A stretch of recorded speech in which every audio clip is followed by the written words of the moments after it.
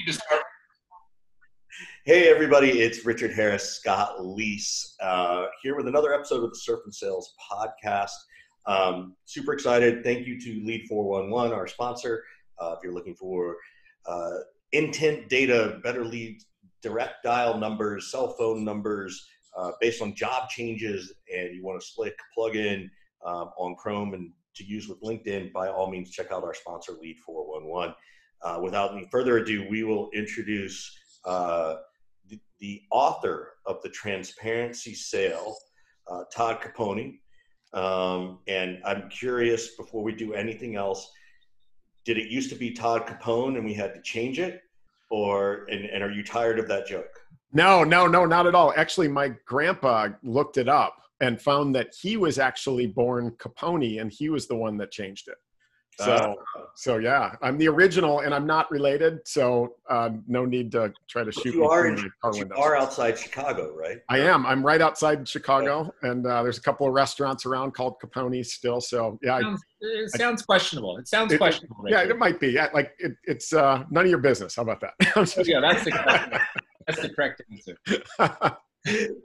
Now, Todd, for anybody who's unfamiliar, can you give us just like the 1 minute pitch on what is the transparency sale? What is transparency selling all about? Oh yeah, I kind of wind it into my background. We can answer two questions with one if that helps. Better.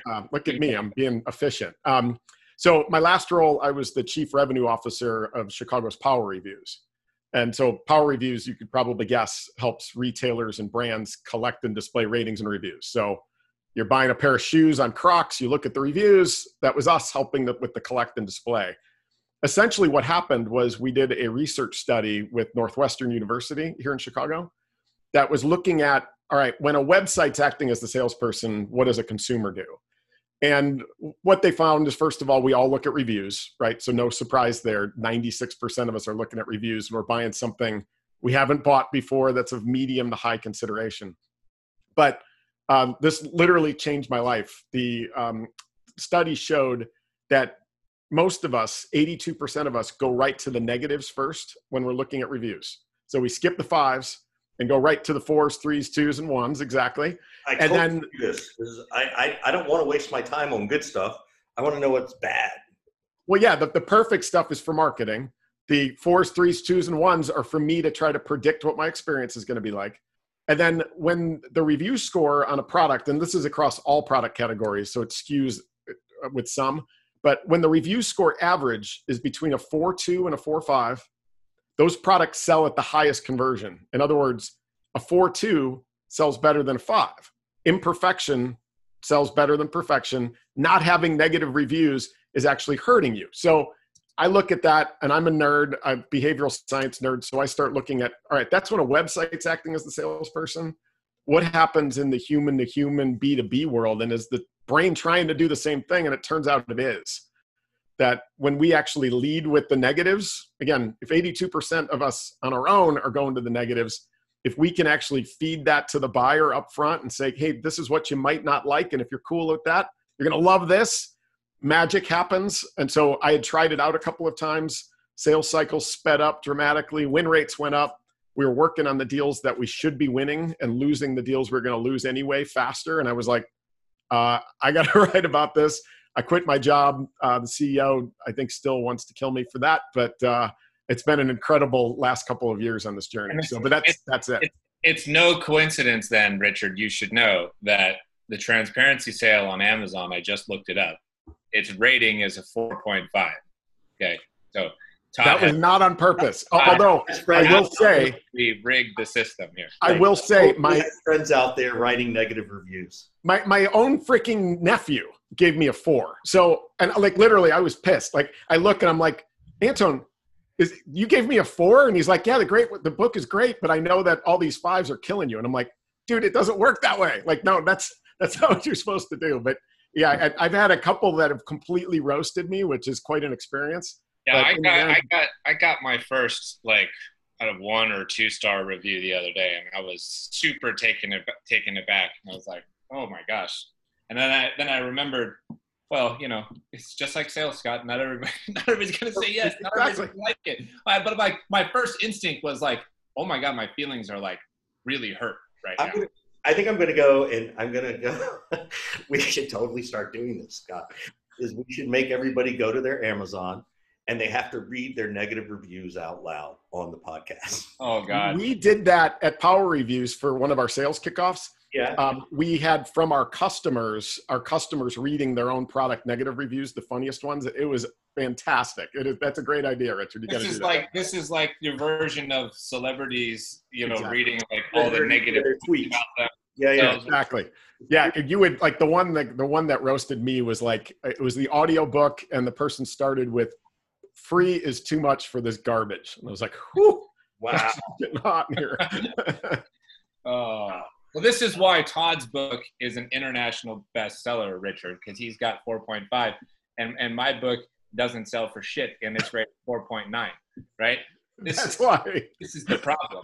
this is hilarious. We've solved it. That's right. Now, I want to ask you a really serious question for a second, because we just had Kyle Lacey on the other day on the show, and he did not mention the fact that he worked with you at Exact Target. So my question is this an indication that there was sales and marketing disalignment at Exact Target? Not at all. We laughed together. We cried together. It was,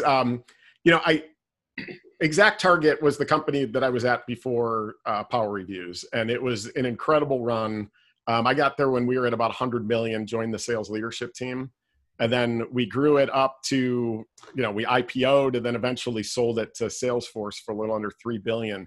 And the collaboration and the culture there was awesome. Like culture is so often talked about in a cliche, like, oh, we got to love each other.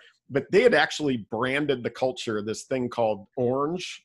Our management training was called Leading Orange. Everything was orange. But man, the relationship with, Kyle was on the content marketing team. And we were always working really, really closely together. It was a well-oiled machine that the results clearly indicate. Just goes to show what can be done when there's a team full of superstars, What are the things that your company did at Exact Talk? Let's talk about culture since you brought it up. Mm-hmm. What are the things that people did? So obviously they gravitated around the concept. Yeah. But what were the things that you did physically partnering with to help foster that, stronger than a belief system? Exactly. It's I've actually, again, being the behavioral science nerd, I've since studied it a little bit to see if I could really indicate what it is. And the first thing that I'll tell you is, and this is maybe a little controversial, but if you're using variable compensation as the means to motivate your sales reps, you're doing it wrong. Right? Oh, you got to elaborate on that. Yeah, exactly. So, the variable compensation should be the reward for doing something you're intrinsically motivated to do. And that's up to the leadership and the organizations to drive a culture that gets me up every morning and says, man, I'm going to run through a brick wall for this organization and make things happen. And then on the back end, I'm going to get variable compensation as my reward, right? So that element of pay and variable comp, in my estimation from the science, is that it really drives about 1/6 of what really drives engagement and kind of that connectedness and culture. And Exact Target did this so well. But the first 6 is this piece that I call feedback, which is status, recognition, validation, that understanding that every individual there is a human being. And one of the things that drives us is getting that status and recognition. So there were mechanisms in place to make sure that people, were validated for the work they were doing and highly engaged from that perspective.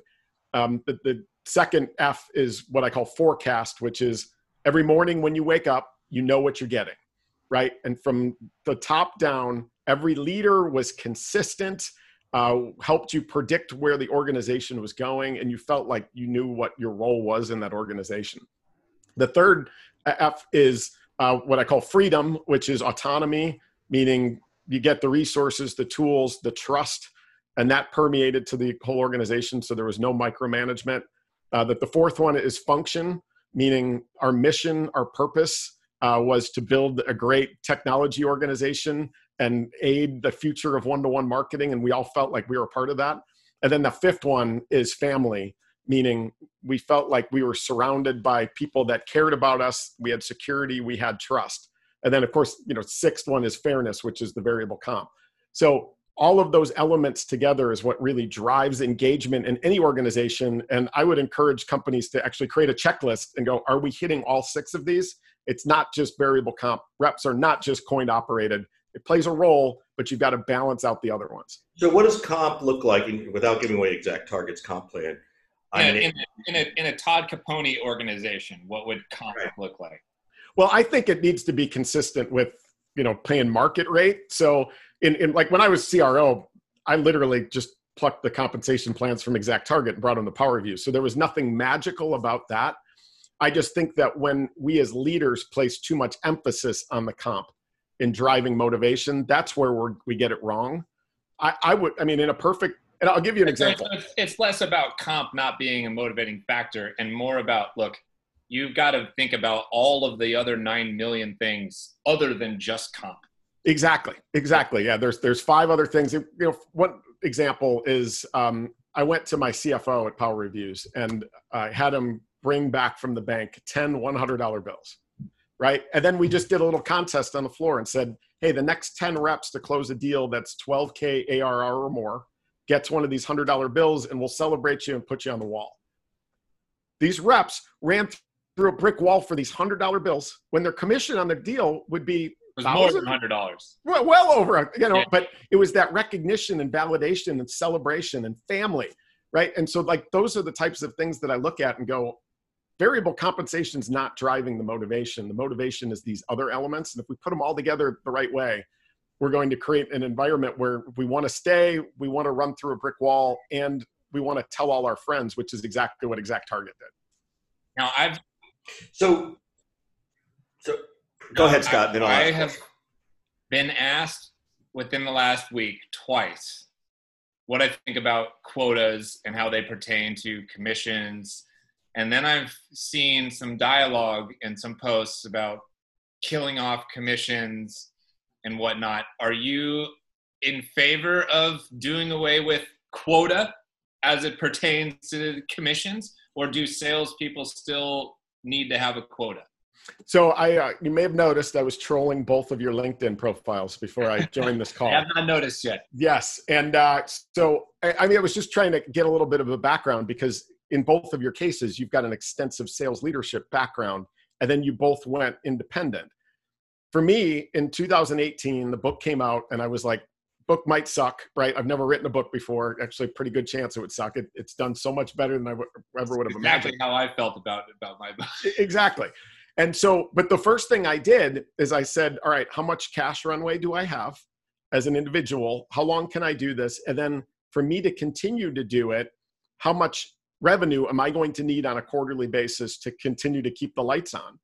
And that is my quota. Like I work for myself, like this is the whole organization.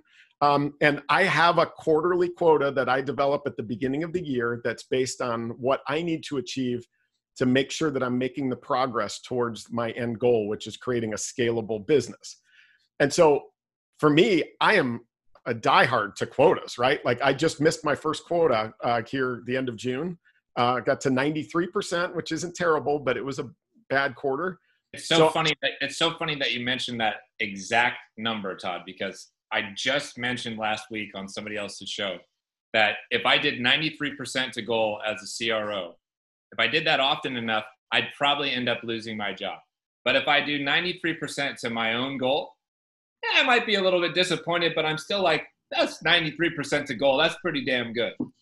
Yeah, exactly. That's how I felt. Like, yeah, I mean, if it becomes obviously quota is just one element of looking at your overall performance, right? Like I'm an advocate for looking at ratios. Don't look at just piles of numbers, but look at the relationship between those, right? So how many qualified opportunities are you working on? How large is each one?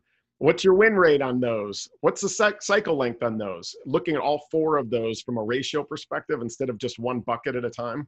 And your results are the output of those 4 anyway.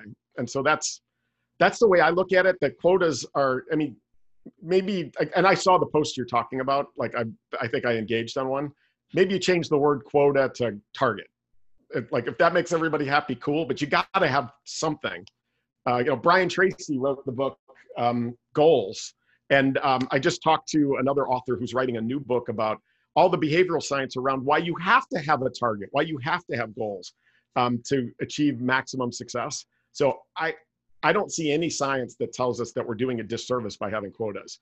And then variable compensation, I just think is part of the reward for doing what you're expected to do. And I'm still an advocate for that. I'm watching these posts with bated breath myself to see what the outcome is. Yes, I'm in the same boat. I mean, my answer was pretty similar to yours, and this got asked on Thursday Night Sales the other day, and Justin Welsh had his quote was, "Anybody who doesn't like quotas is probably missing quotas," and things like that. So there's some pretty strong feelings on each camp, if you will. Yeah.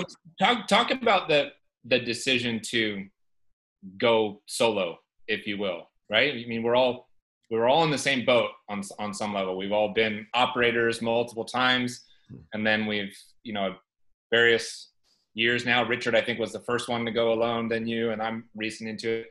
What was it scary for you? Were you full of confidence? Did you have, runway to be comfortable for a significant amount of time? What has it been like?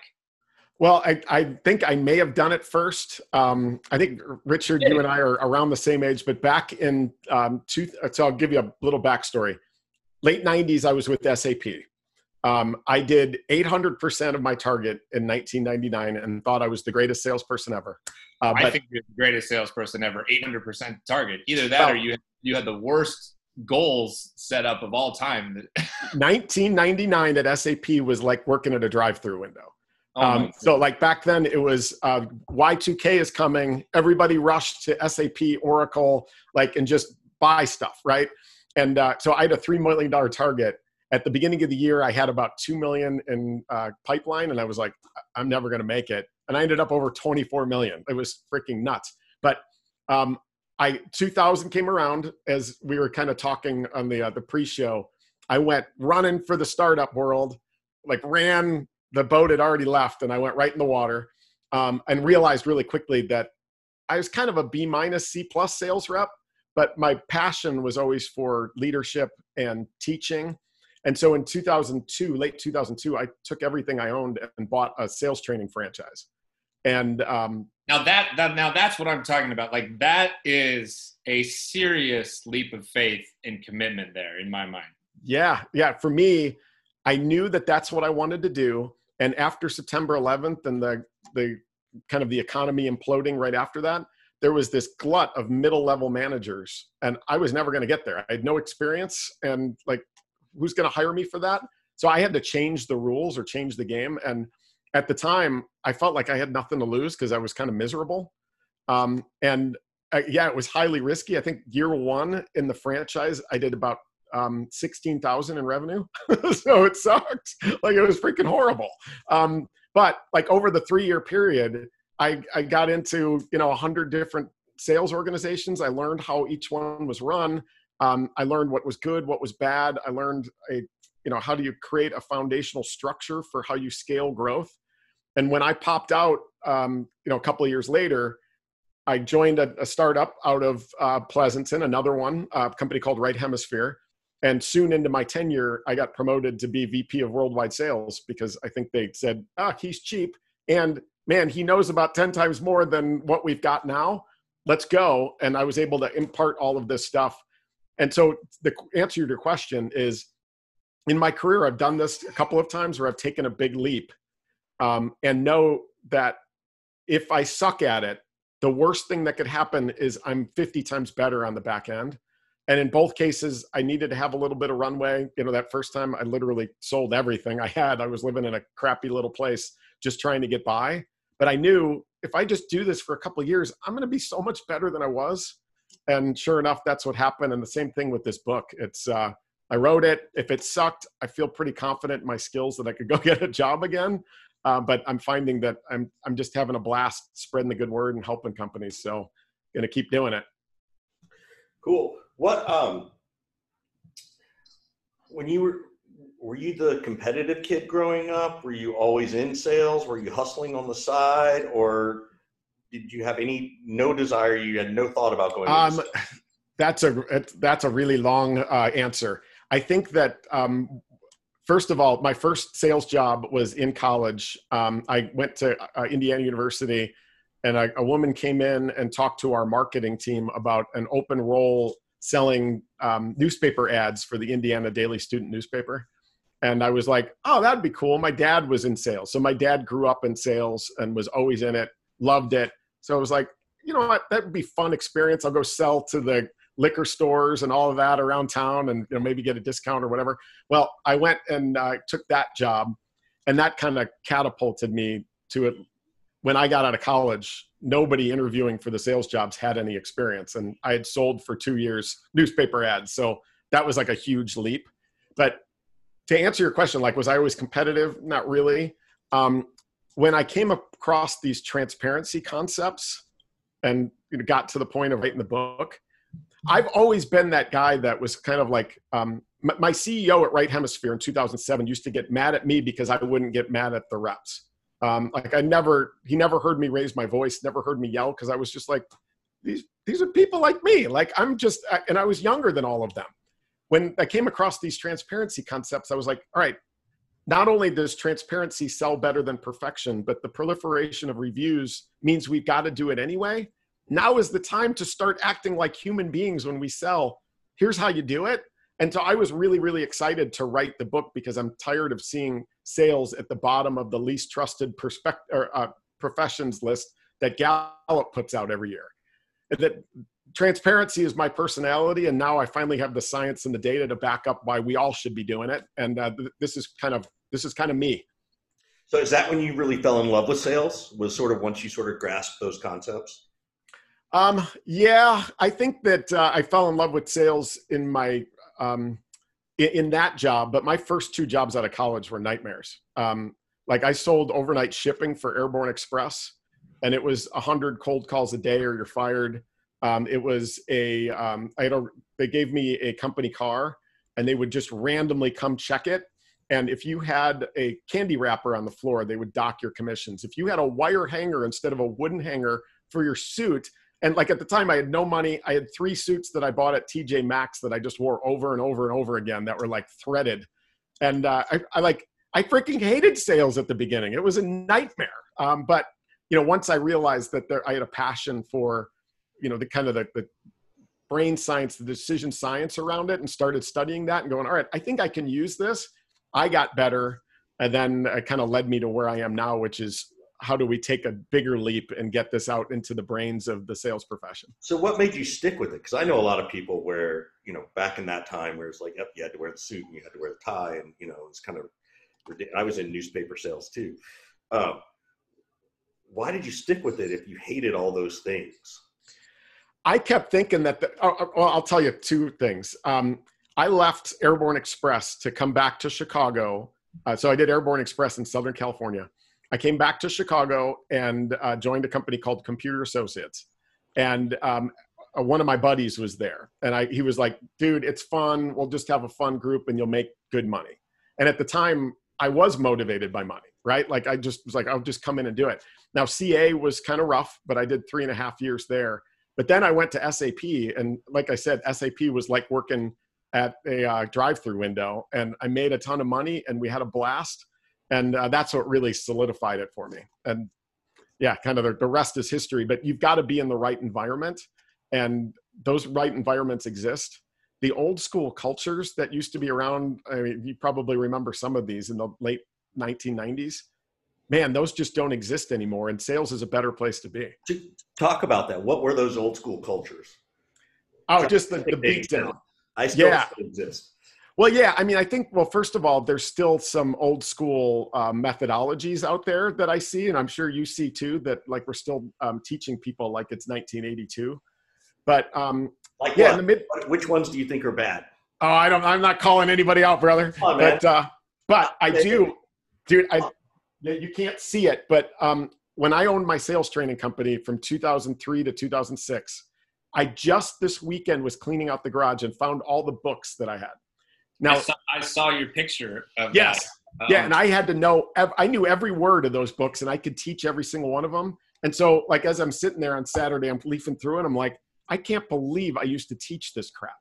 But it was the old school cold calling, like just beat them until they, there was a lot of that kind of stuff where I'll give you an example. The way we used to teach cold calling was that it's not your opening that matters. It's your response to their negative reaction to your cold call. And all of those fall into one of four categories, right? The customer is either all set, meaning they've got something already. They're not interested, which could be, we don't have the budget, I'm not the right person. They could say, hey, send me some information. Or they say, I'm too busy, like call me later. And so if you know that one of those four are coming, you should be able to conversationally and directly turn those around. So they say one, you turn it around. They say another, you turn it around. And you just do it until, like, I used to teach this crap. Like, that was kind of the old school methodology, that you would just do it until they like, I hate you, and they hang up. And that's no way to live. And like, so what's new school? Well, I think a lot of this stuff is new school, right? That when we look at the word empathy is overused in sales. Like, we keep hearing empathy, but I don't think we really understand what it is.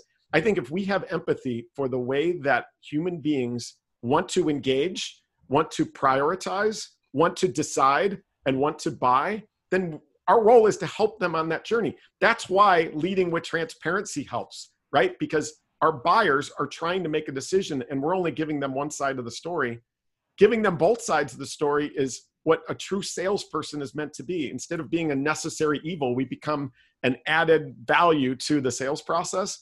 And it's things like that, right? It's aiding the buyer, being the Sherpa, being their personal trainer, and helping them not only see whether or not going with you is a good decision, but maybe helping them see that they can achieve more than they thought they could. So let's just say you cold call me and I say, sorry, Todd, I'm not interested. Now what do you say? Well, I wouldn't cold call you, Richard. You know what I mean?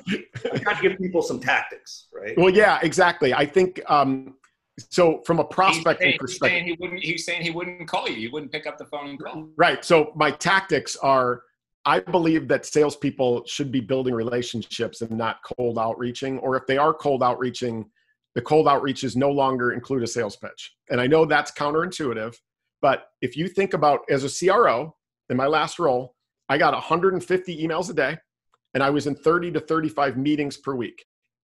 I checked my email because I had to. It's kind of like the instant lottery. Like, I got to scratch it off because there could be a winner in there, but odds are it's filled with losers, right? And so what stood out to me? Well, most of it was white noise. The emails that started with, I wanted to, or hey, I was just checking, or could I get 10 minutes on your calendar?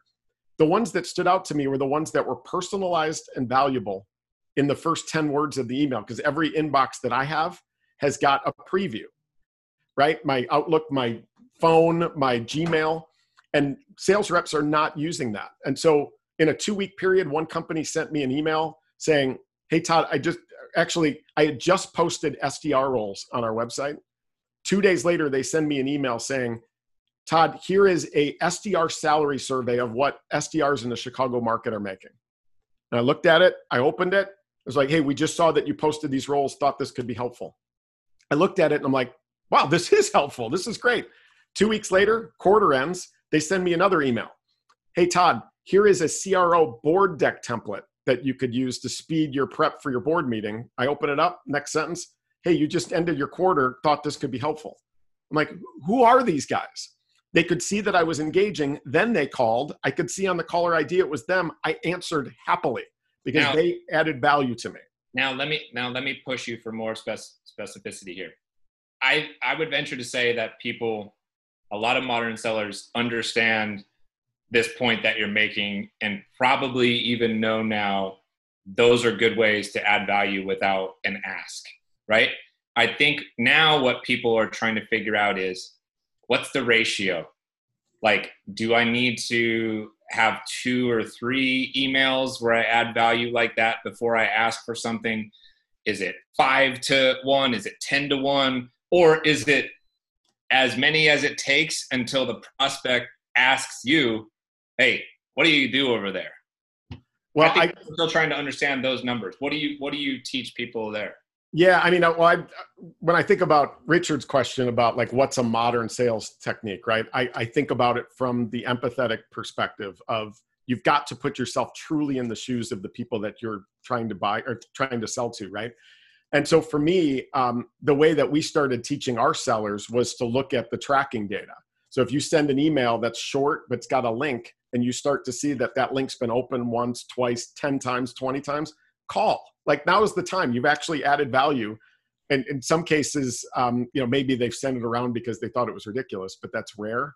But I think you can sense that when somebody is engaging in your content, it's better to reach out to those people than it is to the ones that have no freaking clue who you are. Because for me, again, in my last role, I keep going back to that because I think it's important. My priorities were my team, my customers, my prospects. Number 14 on my priority list at work was unknown potential vendors. Like there's investors, there's my boss, there's partners, there's my, like all of those people. You're number 14. And when you start an email with, I wanted to, you're still number 14. You've got to earn the right to show me that you can help me with those top 3 priorities. And that's how you do it. Earn the right. That's perfect hashtag there, Richard. But that's, and like, Josh Brown talks about that. There's Josh Brown. A lot of people talk about this idea of you wouldn't go to a bank and make a withdrawal if you haven't made a deposit. And so I don't think there's a hard and fast ratio. It's just use some sense. Look at your tracking data and see that when they're engaging with it, reach out. But so many people don't have this common sense or this intuition or the experience I think their leadership doesn't have the common sense. The leadership is pushing them to hit the number. It's a numbers game. It's a numbers game. It's a numbers game. And it's a thoughtful numbers game, right? It's a meaningful numbers game, not a numbers game. At least that's my opinion of it. So, well, yeah, that's when I talked about earlier, the idea of ratios. One of the things that one of my managers, we had a rep that was incredible at getting meetings and getting deals into the pipeline. And everybody would look at him and go, dude, how are you doing this? You're amazing at that. Well, if you look at his back end results, they weren't so good.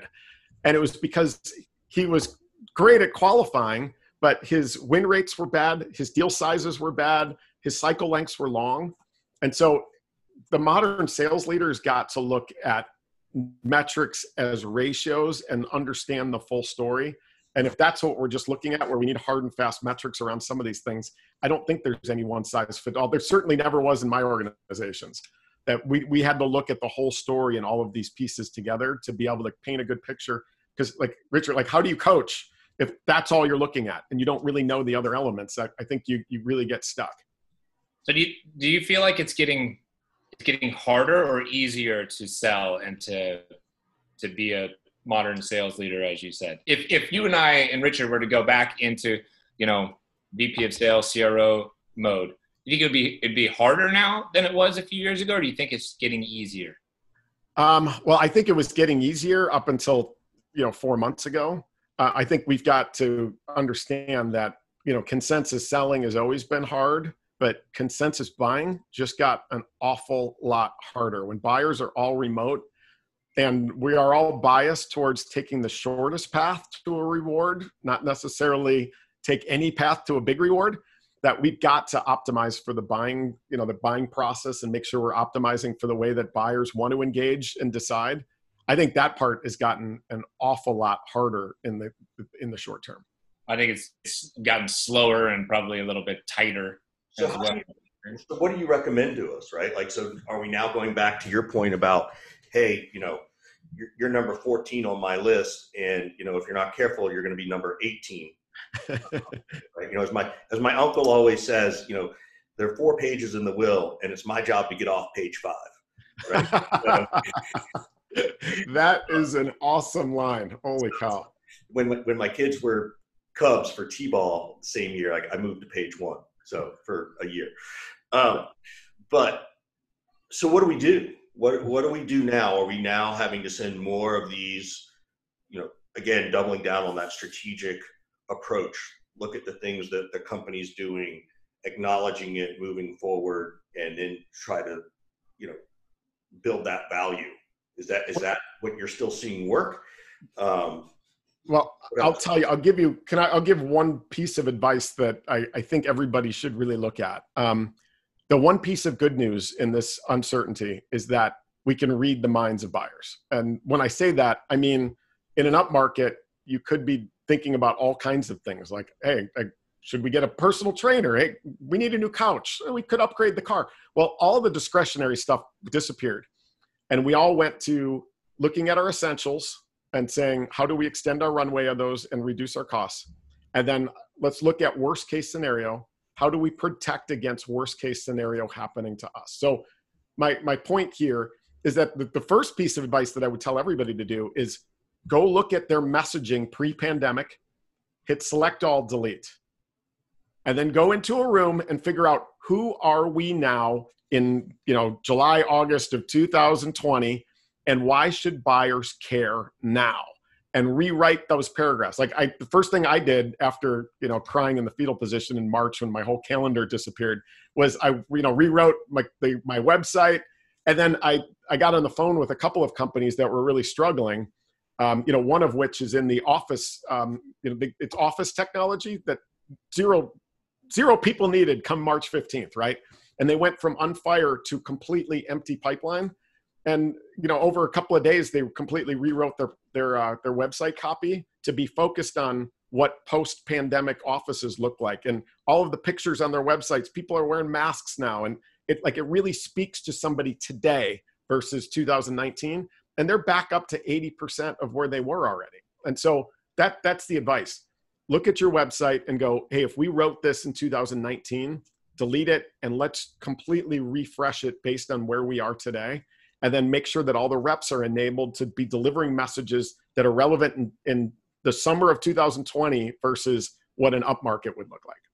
I really love that because there's been so much talk about how people and companies can kind of keep the culture and vibe that they had moving forward. And I keep saying, no, you're not going to keep it. You need to reinvent it. Yes. It has to become something completely different probably. And you're talking about doing that in an even deeper, more powerful way than I was talking about it, which is you're talking about the actual messaging, the actual mechanism, the website that brings in attention and customers. So that's really good advice. I've been saying all along that people had to go back and redo their product market fit in April. They've had to actually go back and do it again in July because I think everybody was hoping somehow this thing was going to go away. And I think once a quarter, you're going to have to sort of go and redo this. And, come September or October, we're going to have to redo it. And then even come December and January. I mean, it's a constant product market fit adjustment more so than any other time. And particularly if you've got, I can't even imagine if I'm a technology company, what my roadmap now looks like, because my roadmap completely shifted on what my priorities are of getting out. And so it's certainly an interesting business case study. Of course, I wish the world didn't have to go through it. Yeah, absolutely. I literally, like all the programs, all the speaking that I do, I rewrote every paragraph. Like I just started over because the stuff I was talking about before, who cares? And I think every organization that's doing that is starting to see the fruits of that. And I'm amazed. I gave a talk to a leadership group in Indianapolis a few weeks ago, and they sent me the roster of attendees. It's all CEOs of, mid-sized companies in Indianapolis of all, industries. Mm-hmm. And I was amazed. I went into, I think it's archive.org, where you can see what their website looked like in 2019. And the percentage of companies that had changed any of their website copy was tiny, and they're all struggling right now. It's just like, hey, start there. And then go work with marketing and figure out who are we today, and why should companies care? And what the provocative line I often say is messaging developed during an up market won't work in a down market. And I believe that to be mostly true with many organizations. Yeah, I think so. I think your messaging when you're right after a breakup, when you try and date again, isn't going to work. So from when you were dating somebody, that's right. You got to change your messaging. So I want to ask you one totally bizarre question. How'd you get on the speaker circuit, right? How do you you have to go get an agent to be your speaker agent, or do you just like, there's like a website and you go plop your name in there, or like? What is the speaker circuit? Yeah, it's crazy. I'm working on it right now. The speaker circuit's weird. So the speaker circuit is essentially like all these companies around the world. They have conferences, they've got events, there's conventions, and then they just pick off people and, give you money to come talk, right? And this whole transparency concept is so relevant. And, and like the way I present, I think it's pretty entertaining. People seem to get an awful lot out of it. And so I just started with, I joined the National Speakers Association, first of all, and learned an awful lot there. But there's a couple of things. Number one is after the book came out, I hired a publicist for 3 months. I don't know if you did that, Scott, but it was just to have somebody that was out throwing my name into everything. And it gave me a lot of publicity. I don't know if it gave me an ROI. But then the second thing that I did is I hired a professional speaker coach. Now, I've always been pretty good on stage, but I'm an advocate for everybody that's listening, by the way. If you're good at something, get a coach and accelerate your lead, like extend your lead. It's like, every athlete, every professional that has a coach to make them better at what they do. Well, that's what I did. And it turns out that speaker coach is a leader at a massive speakers bureau. And so I had to go through this whole process of creating a media kit. And in the next week, I'm presenting to their board around basically all of their agents will get together and decide whether I'm a clown or not. But that's part of the process. You tried to say the publicist may or may not brought ROI, but if it's led to all of these engagements, is it ROI, right? Yeah, I think so. You're right. Yeah, I guess it has. It's there's never a direct line between publicity and ROI, but interesting. Right. I know that Richard almost fell out of his chair when you asked me if I'd hired a publicist yet, because I spend no money. Yeah. Richard's probably dying. He's going like, "Oh, you think I spend money on trim his beard?" I shave. I don't even shave or get a haircut hardly, so I don't spend money on razors, right, Richard? Exactly. That's awesome. That's a good idea, though. I mean, I especially agree with the point about getting a professional speaking coach, right? I mean, look, no matter how many times all of us have gotten up in front of groups of a couple hundred inside your company or doing smaller kind of engagements, we could certainly get better. Yeah. I don't know if you've ever, I'm sure you have, as I have, but I've listened to myself back on tape a million times, and a million times I've been like, oh my God, what was I talking about? I sound horrible. Yeah. I exactly listen to myself a million times and complain about myself 2 million times. Exactly. I mean, that's what we do, though. Like, if there's a group picture that you're in, what do? You look at it first and you're like, God, I look like a dope that day, right? Like, that's what we do. Yeah. And like, that's something that, I used to encourage all the reps is if you can't record both sides of a cold call, at least record yourself and then ask yourself, would I want to continue talking to me? And I bet you most of the time the answer is no. Right. And so like, I think that's part of this with the speaker thing is I see myself on stage and I'm like, I think I could do better. Like the feedback's always been good, and this guy taught me so much to level up my game that I can't wait to get in front of. Can you share one professional speaking tip that you learned from him that you can donate to us for free? Yeah. I mean, the thing that he told me that I was not doing was lead with a story. Like you've got to engage people in the first 30 seconds with a story, not data. And for goodness sake, not a whole freaking bio about all the great things you've done. Like we all have a tendency to go, oh, I was at Exec Target and Power Reviews and oh, aren't I awesome? Well, no, you build credibility through your stories and through the knowledge that you deliver, not through your background and experiences. So start with a story. And so I reordered and I saw immediate lift in engagement from leading with some kind of powerful story instead of leading with my bio. That's really cool. I like that one. What when we're sort of getting to the end, as we always do on our podcast, we like to flip it around. How can we be of help to you? What can we do to help you? Yeah, I mean, I was thinking about that because you kind of teed me up for it. And I'm curious about your listeners too, but like you two specifically, there's a whole community of individuals who have taken the leap like we have, right? Yeah. Where we've left the working world. And then as I was going through March when everything shut down, and like I said, cried in the fetal position for a few hours and then kind of figured it out. April and May was great. June was terrible. July has been really good. August seems to be great. I would love to get together with a group of people that have taken this leap and learn lessons from one another, because there's technology we're using, there's approaches we're using, there's even just the kind of the camaraderie of what's going on and how do we go through this. And I have yet to find a good collection of individuals that will just get together on a regular basis. So, well, we might be able to help you with that. There's a secret society, secret handshake. I'm kidding about all this, but we've had a couple conversations and Zooms with, half dozen plus people who are in the same circuit, whatever you want to call it. And it's a really good idea. And what I've learned is how different everybody operates their business and how everybody's niche is actually quite different. When on the surface, people might lump us all into the same, group, the same category. We're all sales trainers, and we're not. Exactly.